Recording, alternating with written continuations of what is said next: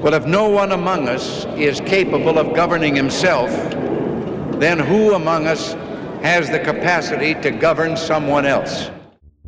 Have you ever felt a visceral attraction to a politician? There is not a liberal America and a conservative America. There is the United States of America. I am your voice. Ask yourself if they're really telling the truth. This is a secret innuendo being leaked out there about me. I was honestly concerned that he might lie about the nature of our meeting. This is Subliminally Correct, a podcast where we examine all the ways politicians and newsmakers are using psychological tactics to influence you every single day. And now, join myself, Taylor Sherman, certified hypnosis instructor and executive coach, along with my co-host, Alex Dobranek, political consultant and certified consulting hypnotist, on this episode of Subliminally Correct.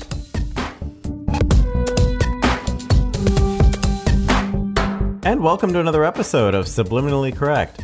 Taylor, what do we have up for today? In this episode, we're continuing our series into historical speeches and debates, and today we're going to be going back 3 decades to the first inauguration of one of America's most celebrated presidents, Ronald Reagan.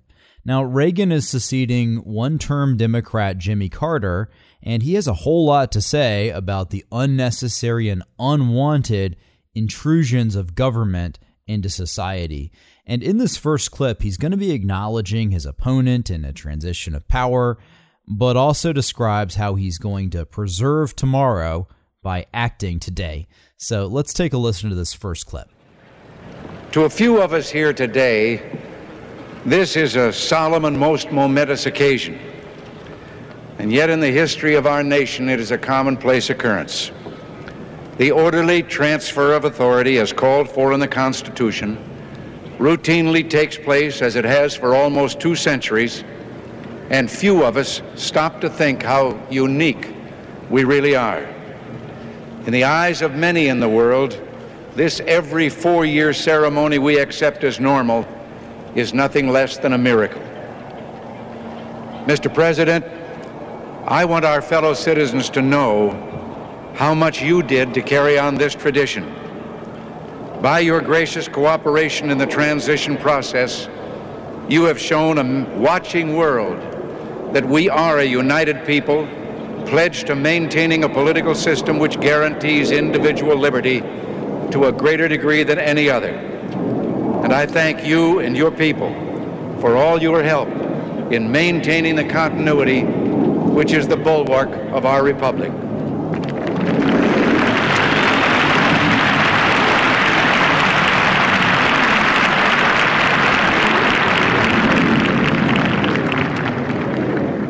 The business of our nation goes forward. These United States are confronted with an economic affliction of great proportions.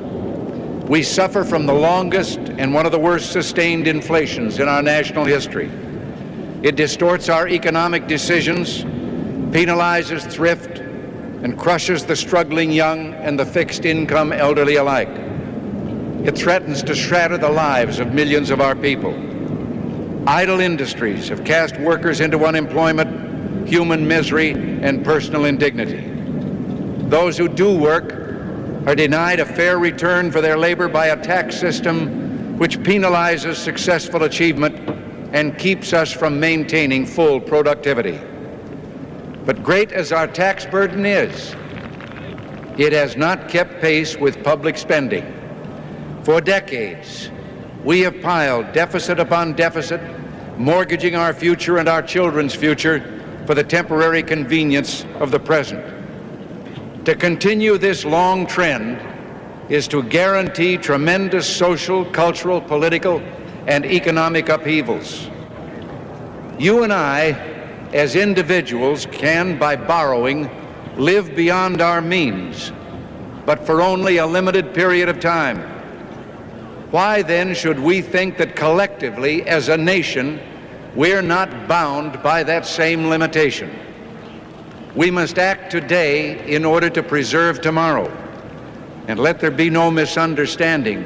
We are going to begin to act beginning today. Now, before we get into breaking down this first clip, we wanted to take a moment to ask you to please support this show. Each month, we have server costs as well as the time spent developing the show, and to protect that independence, we never use ads. Your support today is going to keep us on the air tomorrow, so please take a minute to click on the link in the show notes and go to our website at subliminallycorrect.com. Click on the Support Us tab in the top right, and supporters are entitled to exclusive content that other listeners don't get. So if you're interested in that, go ahead and subscribe today and get those benefits as well. All right, so let's start by breaking down this first clip.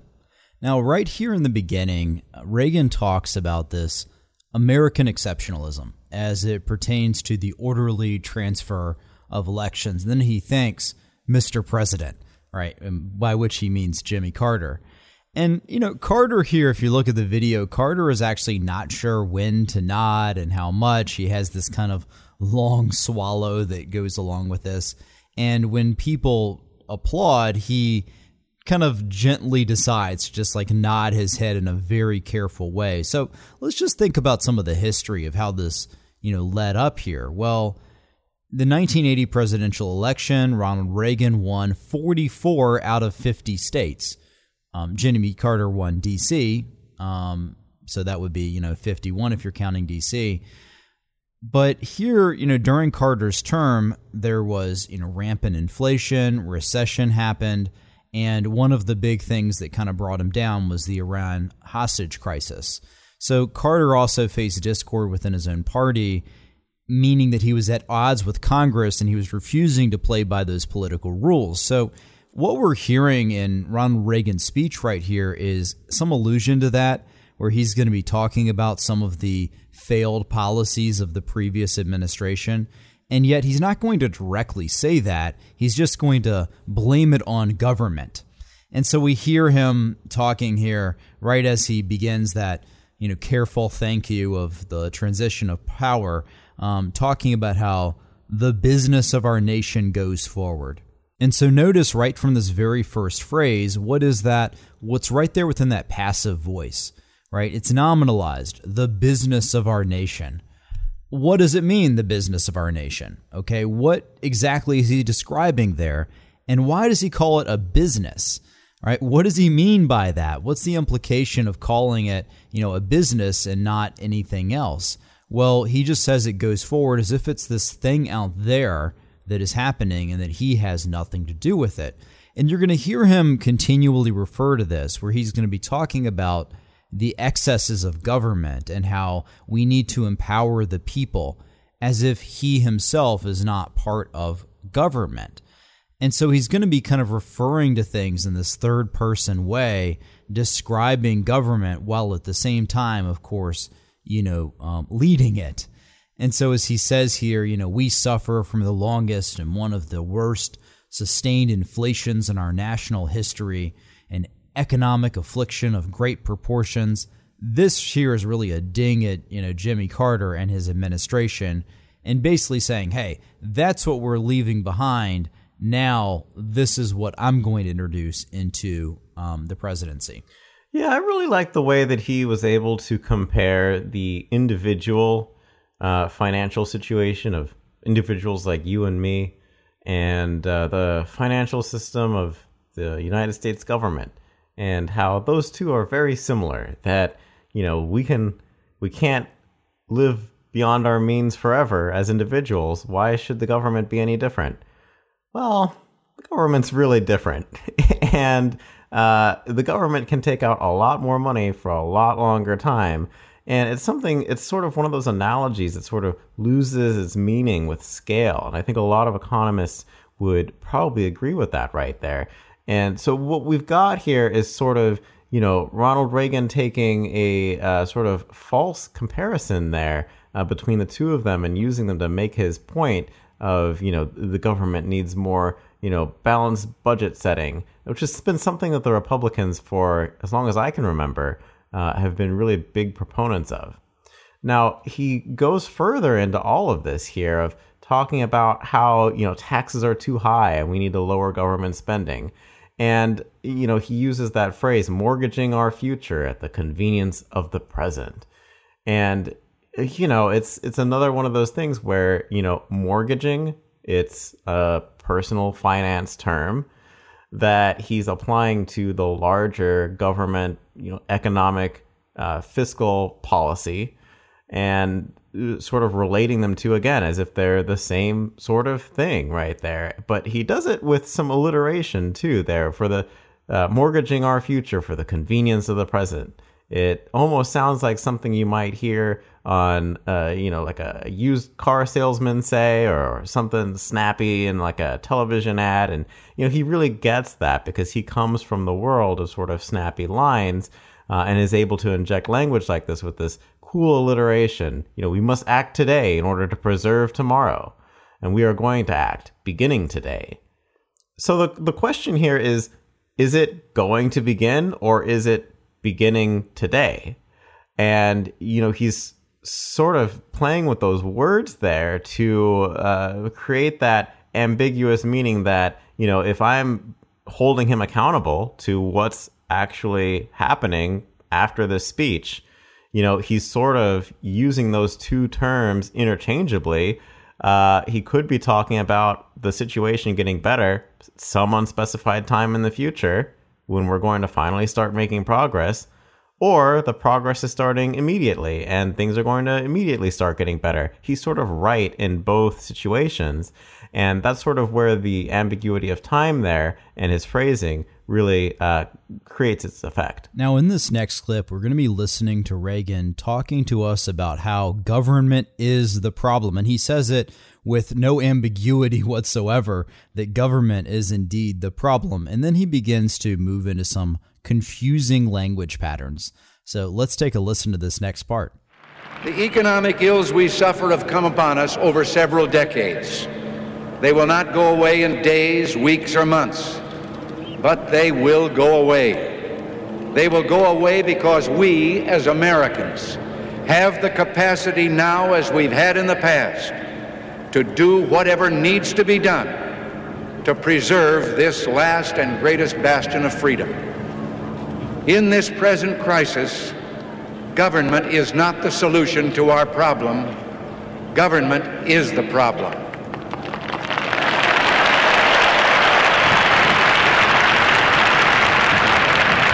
From time to time, we've been tempted to believe that society has become too complex to be managed by self-rule, that government by an elite group is superior to government for, by, and of the people.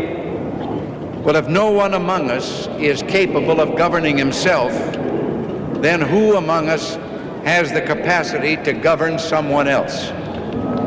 All of us together, in and out of government, must bear the burden. The solutions we seek must be equitable, with no one group singled out to pay a higher price.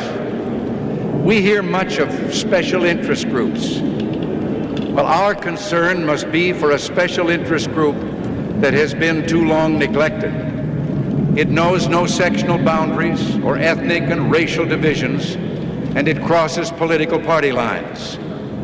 It is made up of men and women who raise our food, patrol our streets, man our mines and factories, teach our children, keep our homes, and heal us when we're sick.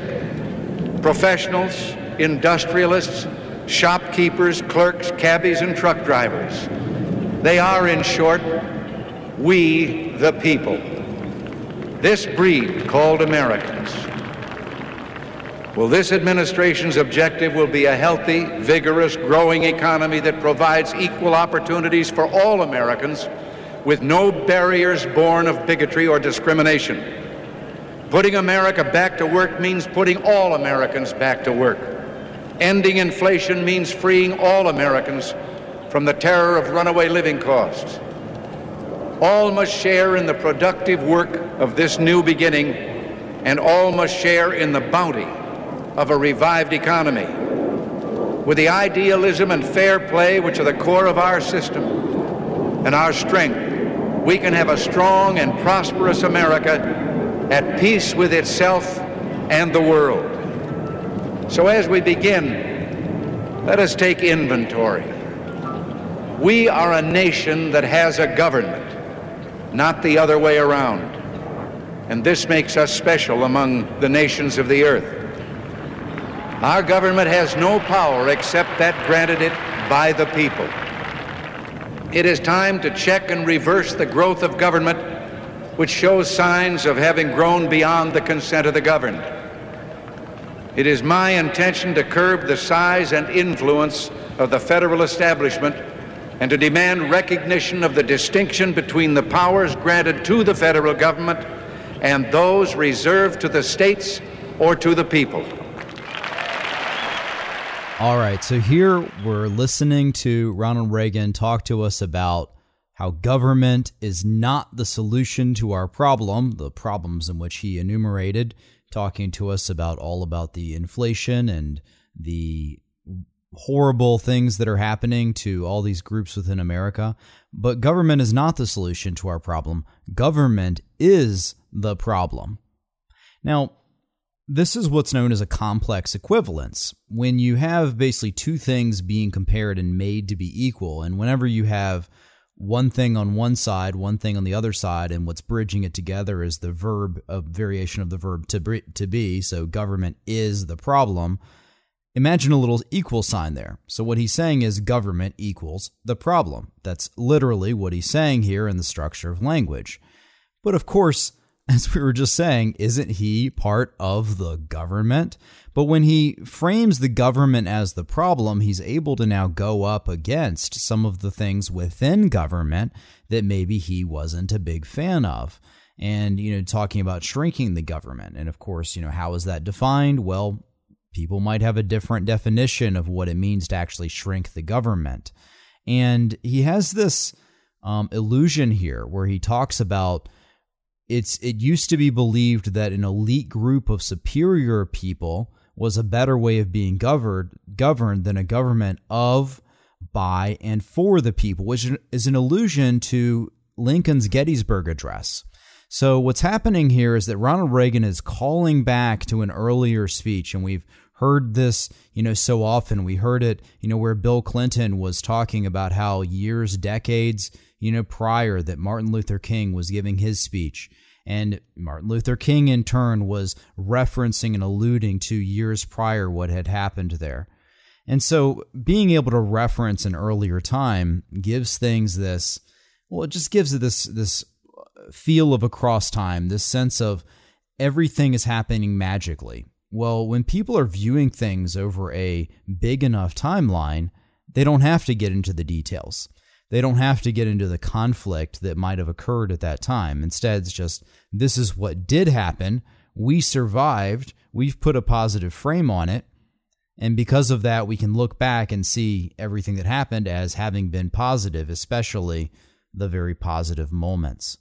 And, what I really found interesting here is how he's doing this nice little confusing language pattern, where he talks about, if no one among us is capable of governing himself, then who among us has the capacity to govern someone else? It's like, on the surface, that seems to make sense, right? It's like, well, if no one can govern, themselves, then who can govern someone else? But think about what he's saying here. He's saying that no one, that's a universal quantifier, no one is capable of, has the ability to govern themselves, meaning, doing things that might require executive functioning, of being able to get up in the morning and do tasks and make things work in their lives. Is that really ever true, that no one has the capacity to do that? Well, not really. But he somehow ties that to how government, having the federal government, let's be clear what he's talking about here, how the federal government having more power somehow means that people themselves are not able to govern. And again, this is kind of ambiguous the way that he's describing it, because you have the word govern that's being used in multiple ways. I'm just giving one way that can be interpreted. Well, he's tying that to what the individual is able to do. And so who among us then has the capacity to govern someone else? And so what he's saying is, look, if you can't do it yourself, how can you do it to another person? And he kind of puts people on the same level, as if someone who, for example, specializes in public policy or specializes in, foreign affairs, or who, is a scientist, is kind of at the same level or has the same amount of specialized knowledge as someone who, might be the cabbie or the truck driver or the person across the counter. And, he's using the sense of human dignity and worth on a grand scale to then scale it up and say, well, that's exactly the same in terms of their skills or their abilities or their capabilities, which isn't exactly true. But notice how he fits all of that meaning here just within this little kind of confusing phrase. Yeah, it's funny coming from somebody who just got elected to govern to talk about how none among us is capable of governing himself and therefore shouldn't have the capacity to govern anyone else. It kind of, screams of irony there that this is coming from this man who just got elected to govern everything. And it really strikes a lot to a lot of Republican platform right there. That like Taylor mentioned, the phrase government is not the solution to our problems, government is the problem. And how he's actually part of the government, like Taylor said.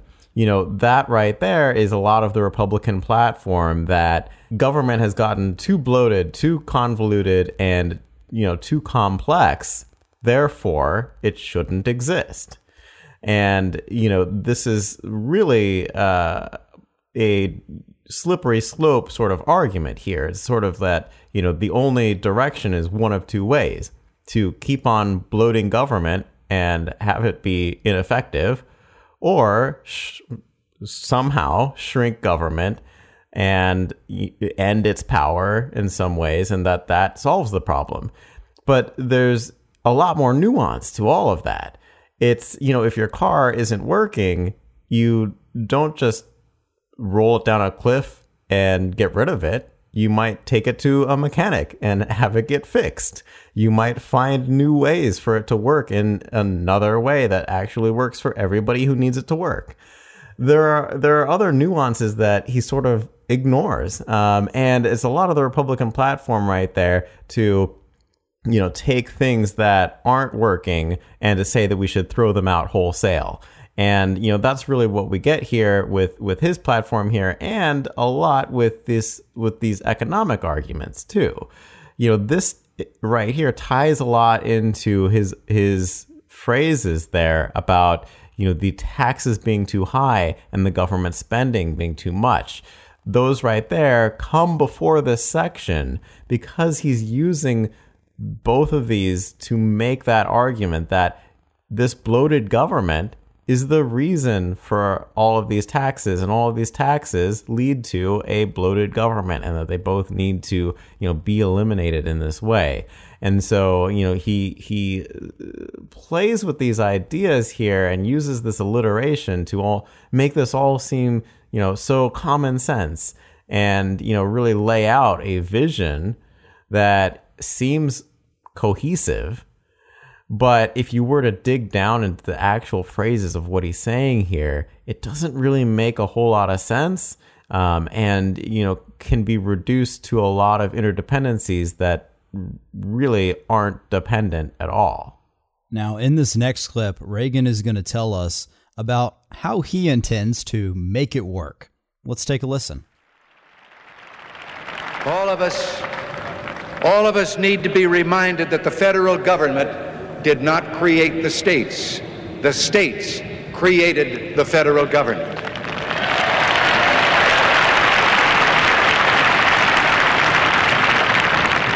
Now, so there will be no misunderstanding, it's not my intention to do away with government. It is rather to make it work. Work with us, not over us. To stand by our side, not ride on our back. Government can and must provide opportunity, not smother it. Foster productivity, not stifle it. If we look to the answer as to why for so many years we achieved so much, prospered as no other people on earth, it was because here in this land we unleashed the energy and individual genius of man to a greater extent than has ever been done before. freedom and the dignity of the individual have been more available and assured here than in any other place on earth.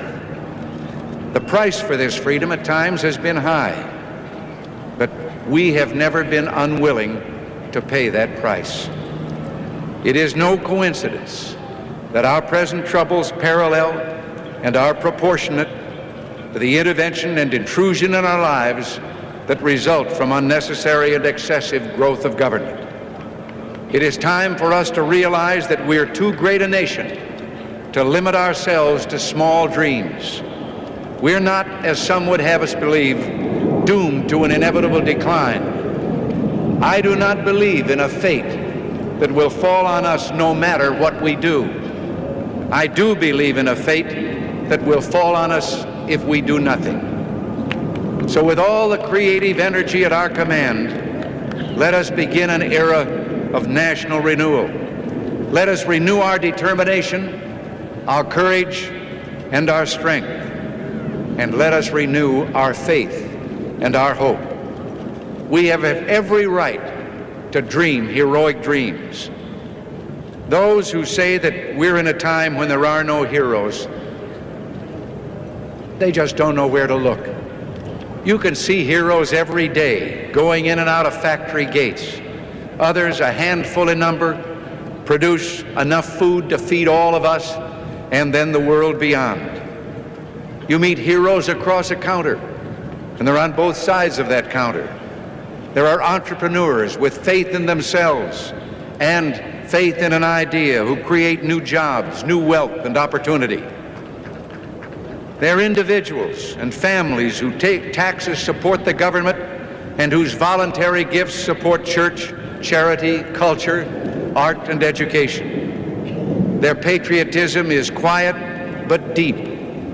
Their values sustain our national life. Now, I have used the words they and their in speaking of these heroes. I could say you and your, because I'm addressing the heroes of whom I speak, you, the citizens of this blessed land. Your dreams, your hopes, your goals are going to be the dreams, the hopes, and the goals of this administration, so help me God.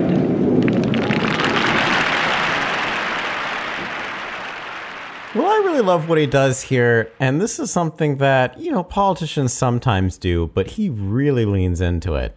This is flattering the listener, and he spends a lot of time focused on this idea that, the listener is the citizen, and that the government is here to serve them, and that these heroes that are out in the world, well, these heroes are actually, believe it or not, they're actually you. You're a hero, and you're a hero. Everyone's a hero.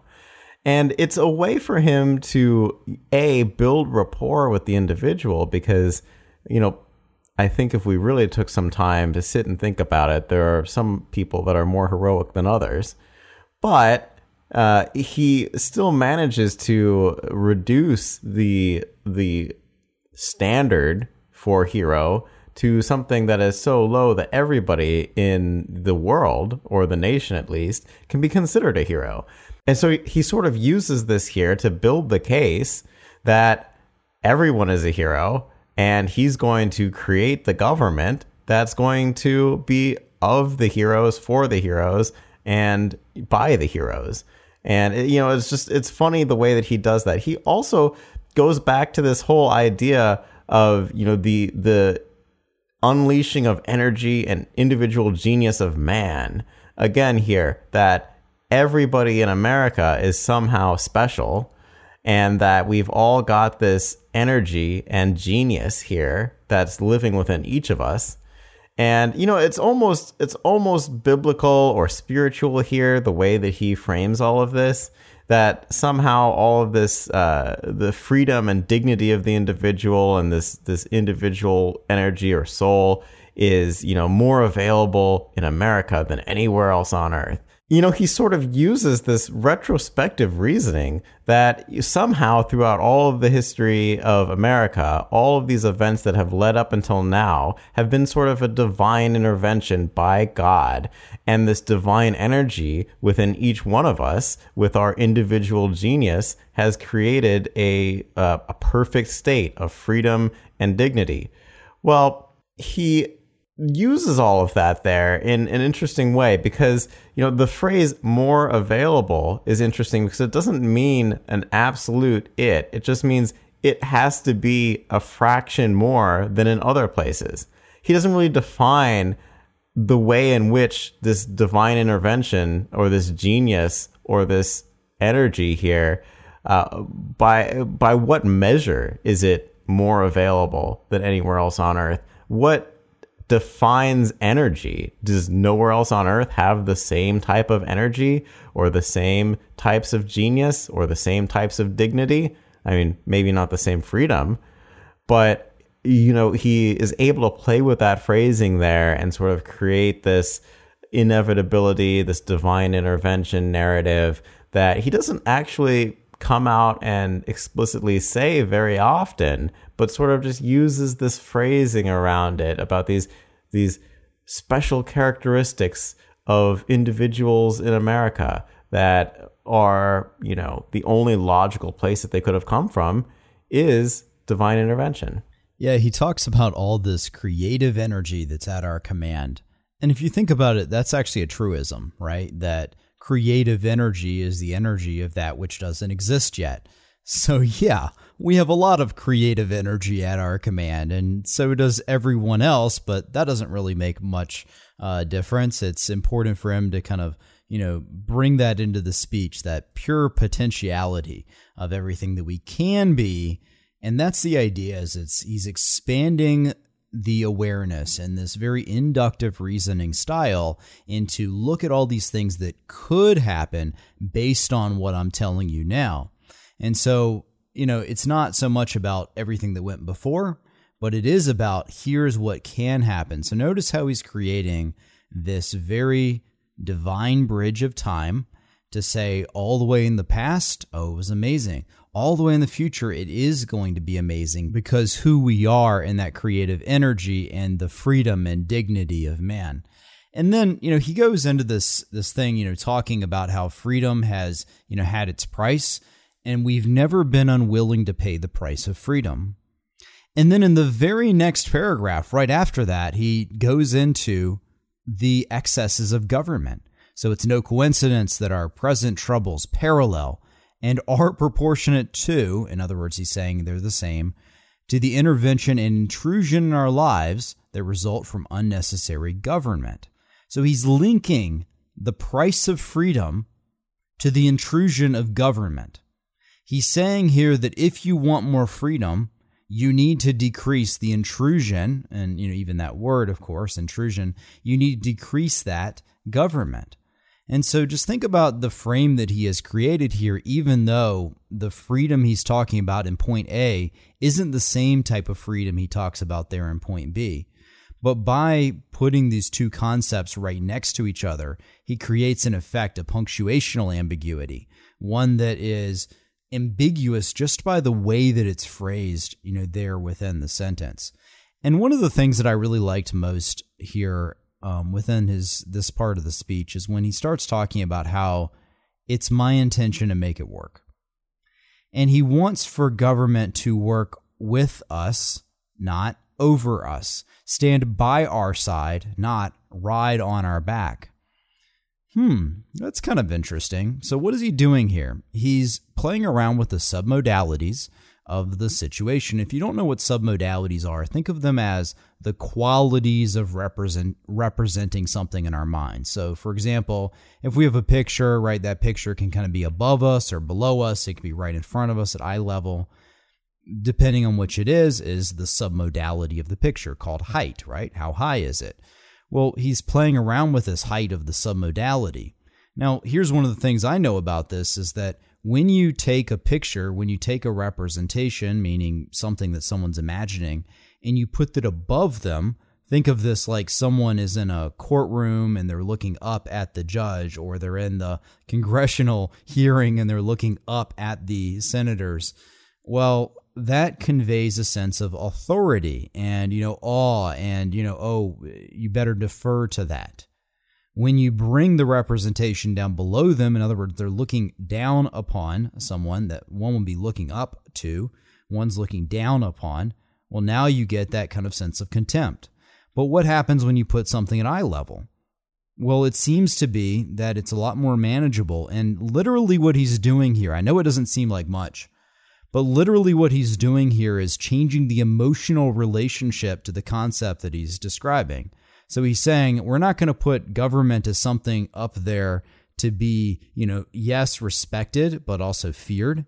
Instead, we're going to bring it down so that it's on the same eye level with you.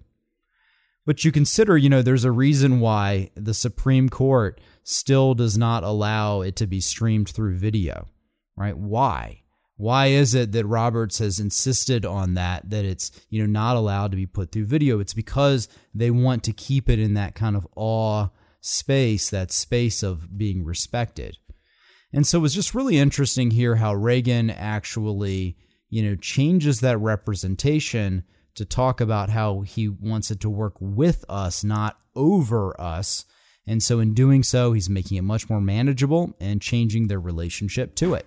All right, I think that's all the time we've got for today. Head on over to our website at subliminallycorrect.com. You can find the Support Us tab in the top right corner, or you can go to our Patreon page. The link is in the show notes, and support us for as little as $5 a month to get us a cup of coffee. Help us keep this show on the air. Now, if you love the show and you want other people to be able to find it, you can go to iTunes or the Apple Podcast app and rate us there. The Apple Podcast app really is the best way for people to discover us because all the other apps use the Apple Podcast app for their reference. So be sure to head there. And if you have questions, comments, or ideas for the show, go to Twitter. You can tweet at us at SubliminalPod and also our Facebook page. And we will talk to you next week.